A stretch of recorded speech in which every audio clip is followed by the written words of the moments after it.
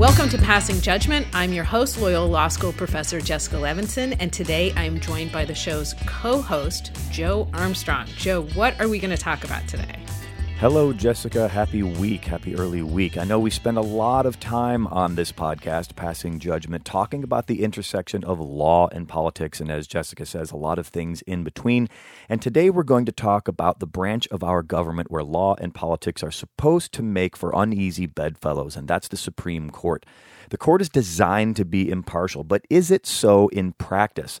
Like everything else, it seems, in our modern divided society, the court is appearing to be increasingly partisan over time. So let's talk about the Supreme Court and judicial neutrality, as well as how that may impact what comes next in the fight against encroachment on our freedoms that are enshrined in the Constitution. So, Jessica, we've heard recently a number of justices talking about judicial neutrality. They've been talking very publicly in the media. Are they just trying to sell books? What is going on? Is there some kind of ulterior motive here? Yes and yes. So you ask, though, a very serious question, which is we've now heard in the last 10 days or so from about a third of the court saying versions of, we're not just politicians with robes on, and you should take us seriously. And in fact, what we do is totally different from politics. So what's going on here? I mean, I think in some ways the court is facing a little bit of an existential crisis. We have Justice Amy Coney Barrett, Justice Stephen Breyer, Justice Clarence Thomas, obviously two conservative justices, one liberal justice, all saying basically, my life's work is not for nothing. I'm not a political hack. You should trust me and you should trust my employer. You should trust the institution of the court. And I think they're all saying it for slightly different reasons, but it all boils down to this idea of what's happened in the court recently. We've had some bruising confirmation battles. Think back to Justice Amy Coney Barrett and how she was nominated to the court, 72 hours after Justice Ruth Bader Ginsburg passed away. We just marked the 1-year anniversary of Justice Ginsburg's passing. Let's think back to Justice Clarence Thomas's confirmation hearings in the early 90s, where there was all of that controversy surrounding allegations by Anita Hill that Justice Thomas had engaged in, let's say, sexually inappropriate behavior in the workplace. And then we have Justice Stephen Breyer, who is being called upon now to retire, and he's just indicating that he has no particular interest in it. So we have two conservative justices who were kind of birthed into being justices as a result of really controversial confirmation hearings. And then we have a justice at the end of his career, Justice Breyer, who I think is holding on and saying, I don't want to leave, but they're all saying, look, we do something different from your elected officials. We do something different from the president or from your members of Congress. And Joe, I just have to say the irony of where Justice Barrett decided to tell us, I just want to tell you the Supreme Court is not made up of partisan hacks. She said this at the McConnell Center at the University of Louisville next to Senator Mitch McConnell. Let's remember that Senator Mitch McConnell is the same majority leader who held open the seat that became vacant when Justice Scalia passed away during the Obama administration, and then rushed through Justice Barrett's confirmation during the end of the Trump administration. And so for her to talk about how the court is neutral and that they're not just a bunch of politicians next to Senator Mitch McConnell is just the timing, the optics, the who, the when, the where, it's just all off, Joe. Yeah, it might be, Jessica. So let me play devil's advocate here. Barrett is new to the court. She's the newest justice. As you just said a second ago, she was rushed to the bench just last autumn. That was mere weeks after the death of Ruth Bader Ginsburg and after Mitch McConnell refused to hold hearings on what would have been President Obama's appointment of Merrick Garland. He wound up as Attorney General where he currently serves. Now, Barrett, she's been a judge since 2017, but let's keep in mind, Ruth Bader Ginsburg had been a Supreme Court justice for 24 years. By the time that Amy Coney Barrett first wore a robe of any kind on any kind of bench. So she's relatively new at this. So why not give her the benefit of the doubt here? Yeah, that's a very fair question. And I don't mean to say, we know how she's going to rule for the rest of her tenure on the court, but we have some really good indications of at least how she's going to rule in the short term. Let's look at, I know we've talked about it a lot, but I think it's a very consequential decision. The Supreme Court just weeks ago allowed Texas's restrictive abortion law, which bans abortions after 6 weeks of pregnancy, which in no way can be seen as consistent with Roe versus Wade. She voted with the majority to allow that law to go into effect. We also saw her votes on some of the cases dealing with COVID restrictions and challenges to those restrictions on the claim that they violated religious freedom. And we've also, seen her tenure as a lower court judge. I think that there's no question that she's a very conservative jurist, and there's no question that that's why she was picked and that that's why she was rushed through the process. And as I said before, it's just tone deaf to try and tell people I'm not a partisan next to one of the most partisan people in the country, Senator Mitch McConnell.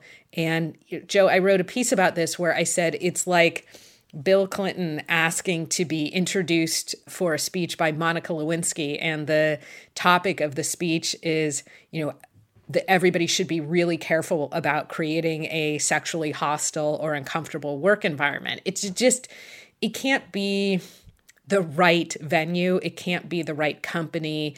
And frankly, I'm not sure it's the right message. And if you really want to say this, and if you really want to convince the American public of this, don't rely on people in the room. Open this up. Open it up to the press.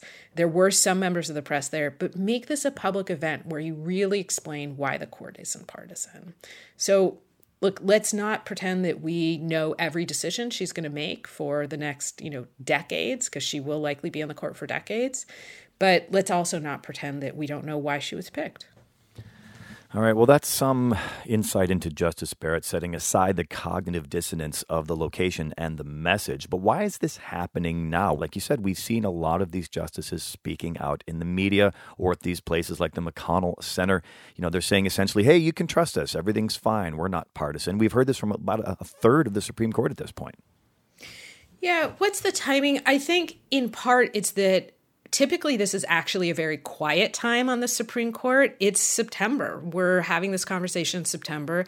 Usually, the court has been on hiatus all summer, and we're just starting to think about the next term. But this was actually a very busy summer on the court. There was a lot of activity in something that we've referred to as the shadow docket, which is essentially these emergency appeals that come up to the Supreme Court where they can make decisions and, in fact, in some ways make law without the benefit of full briefings, full records below in the trial court, in the lower court of appeals, and without the benefit of oral arguments. So we've heard a lot from the court. It really has been busy, and a lot of what we've heard about has had serious political implications. Again, the Texas abortion law. Let's think about the court's decision with respect to the Remain in Mexico policy that President Trump implemented. Let's think about the court's decision again on the shadow docket this summer dealing with President Biden's eviction moratorium. So in part, I think it's trying to justify what's just happened. And in part, it's trying to justify what's about to happen, Joe. I mean, we're going into a big Supreme Court season where we already know they're going to hear another big abortion case, this one out of Mississippi. We already know there's going to be a big gun control case. We already know there's a big case dealing with affirmative action. We may see other cases dealing with this matchup between religious freedom and freedom from discrimination. So, look, all of this, meaning our three branches of government and respect for the judicial branch, really does depend on us respecting the branch. They don't have, a military really to enforce their decisions. I mean, we've seen in some cases that, thinking back to Brown versus Board of Education, where eventually law enforcement did have to be sent in to enforce their decisions, but they have the power of the pen or the keyboard now. And all of this really falls apart if we don't continue to hold on to the belief that they just aren't politicians. And so I think that's what a lot of this is about. Yeah, maybe, Jessica, I know you love your sports references. Maybe these are the preseason games for the upcoming season. We all know that in just a few weeks now, the new Supreme Court term is coming up. These are some preseason games. Maybe there's a bit of managing of expectations coming because there's some really big cases on some hot-button issues coming down the pike very, very soon here. Now, I want to reference that McConnell Center thing because there's a specific quote here. Justice Barrett, just over a week ago when she was speaking in the McConnell Center, that's the University of Louisville in Kentucky, she said, quote, "My goal today is to convince you that this court is not comprised of a bunch of partisan hacks." So, Jessica, speaking more broadly and using her exact words, this leads me to the question, are all judges just partisan hacks at this point? No. And I know some listeners are going to say either, have I lost my mind? Did I listen to what I've just been saying for the last few minutes? Or have I listened to our previous episodes? Or do I just have my eyes closed to what's going on? And there is something that, Joe, we've said before, and I do want to emphasize it. One, we're talking about 9 federal judges, where the federal judiciary, in fact, is made up of hundreds of judges. And particularly when it comes to district court judges, those are the trial court judges, and even some lower court of appeals judges, meaning we're talking to you from California, we're part of the Ninth Circuit. These are judges and justices that don't daily deal with abortion or gun control or affirmative action or religious freedom. There are a lot of decisions that are made every day by federal judges who are appointed by Republicans, who are appointed by Democrats, and they don't have partisan goals. Their goal is to be good public servants. Their goal is to go to work and look at the facts of a new question and apply those facts to the existing law. And what Supreme Court justices do is just somewhat different, and it almost by definition has to bring in more of your worldviews and sometimes political views, because so many of the questions that they confront are either matters of first impression or where lower court judges have split, where there's a so-called circuit split where some judges think one thing, other judges think something else, and they have to come in and say, okay, here's the law of the land. They just have more of those decisions that make the news, that are hot button political topics. But I don't want people to come away from listening to these podcasts and think, oh, well, we just can't trust federal judges, because that's simply not the case. And look, there are some federal judges who I think get it wrong, and get it wrong because they're concerned about their political worldview. And there are a lot who get it right every single day, either because of or despite or regardless of their political views. Judges are humans just like us with some big bills from law school. So let's talk more specifically about some of those hot button issues that you mentioned. They're going to come before the Supreme Court in the upcoming term. Now, these are cases that will address abortion rights, LGBTQ rights. Now, I've done some reading on this, Jessica. So first, I've heard about this Texas Solicitor General, the lawyer who designed SB 8, Texas's new highly restrictive abortion law. Did he really say the solution here is for women to stop having sex? Yeah, he really did, Joe. So I do have a piece coming out on MSNBC that I'll link to in the show notes and in the description of the episode. And he basically said, well, look, don't worry so much about these reliance interests on Roe v. Wade, which is, of course, the 1973 case that said women have a constitutionally protected right to obtain access to an abortion.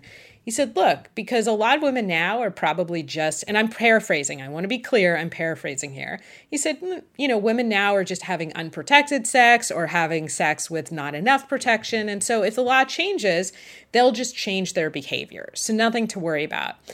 Now, a couple things. One, for people who are wondering whether or not these abortion restrictions are sometimes about trying to restrict a woman's freedom, I would say the answer is sometimes yes, they are. And this argument indicates as much. The other thing to remember, of course, is that there is no birth control that's 100% effective. So let's not pretend that there's just a bunch of women who have decided, oh, I'll just use that less effective method of birth control because there's Roe versus Wade. So really, what's the cause for concern here?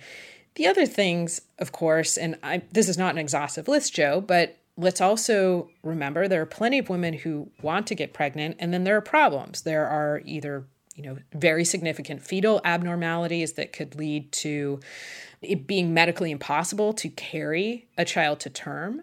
There are situations where a pregnancy can cause a threat to the health of the mother. Again, those are wanted pregnancies, so you can't just simply use this illusory 100% effective form of birth control. And what Jonathan Mitchell also doesn't mention here is that there are no exceptions for rape or incest in this Texas law. He's talking about, we should be clear that his arguments are part of an amicus brief filed with respect to the Mississippi law that we've referenced. But if the argument is just use birth control, then the logical extension of his argument here is, well, just don't get raped. Just don't be the victim of incest. And so just change not only your behavior, but other people's criminal behavior, and change medicine as well. So this is just a stunning argument, but at least it's being said out loud now. Yeah, that's a trend we're seeing a lot. The quiet parts are being said out loud. And Jessica, as a side note, when you do find out that 100% effective birth control situation, let me know. It sounds like an exciting business opportunity to invest in.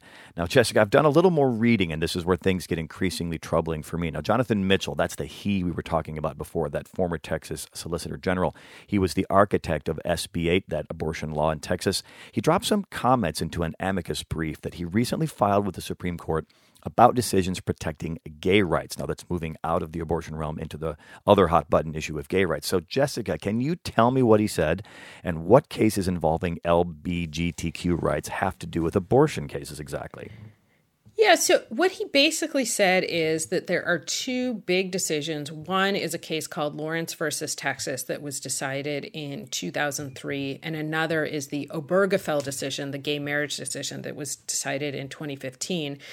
And the Lawrence decision essentially overturned a state law that criminalized sodomy. The Obergefell decision in 2015, as I said, found that there is a fundamental right to marry and that you cannot exclude same-sex couples from being able to avail themselves of that fundamental right.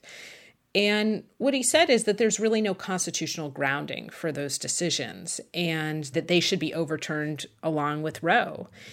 And again, saying the quiet parts out loud, it's clear that this assault on reproductive choice is not going to end with reproductive choice, that there are more freedoms and rights that will be next on the, potential chopping block.